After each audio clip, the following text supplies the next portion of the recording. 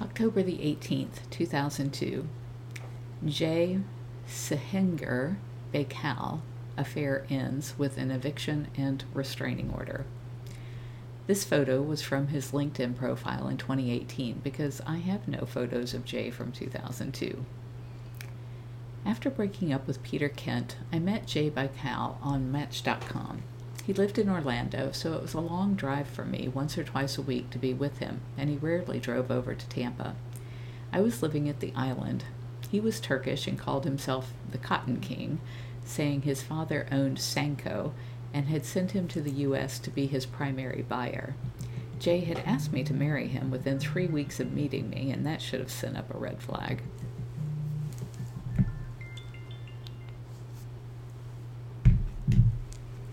I was so impressed that he wanted me to turn the sanctuary over to my daughter and come be with him. I had come to feel that all any man wanted was me for monetary gain. He lavished me in gold and jewels and became increasingly paranoid and jealous. I wouldn't leave the sanctuary, so he moved in with me and brought all of his furniture within a month or so of our meeting, so he would know where I was at night. It got worse, and he started insisting that I not go to work at the sanctuary, and began worrying that my daughter and family were going to come between us. He was very rough with me sexually, and just kept getting weirder and weirder by not letting me leave the house. When he said he'd kill my daughter and family so they wouldn't be a threat to his relationship with me, I knew I had to end it. The only way to make him move out was to file a tenant eviction, even though he paid no rent. He didn't take that well. I got a restraining order after he dragged me by the hair with a 9mm Glock pistol to my head. It took that much violence to get the order.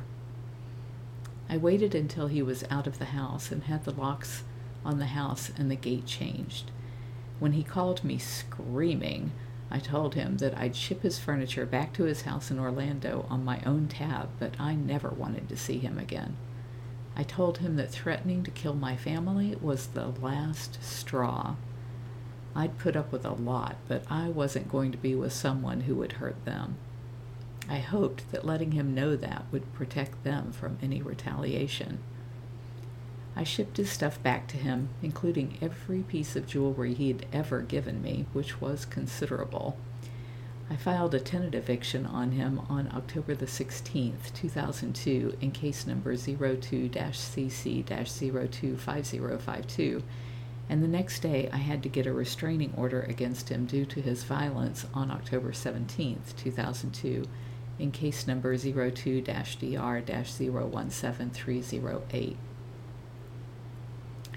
The court records have been destroyed, and I don't know how or if it's even possible to get a copy now, but the end result was that he was out and couldn't come back anywhere near me. I didn't know it until years later, but in retaliation, on October the 18th, 2002, he filed, falsely, for a restraining order against me. It was denied the same day because the judge said there was no threat, and I never actually saw a copy of it until 2020 when I pulled it off of one of my critics' websites. I guess he figured it would be a lasting way to cast doubt on my integrity and innocence. Hillsborough County Official Records, Book 12139, page 167, on October the 18th of 2002. And this shows the restraining order. And then in my diary, I list his phone number, his home phone number, and his cell phone number, but I'm not going to put that online. A 2006 background check showed that he had been arrested on May 5th, 1993, in case number D753712 in Horry, South Carolina, on felony charges, which were dropped in 1995.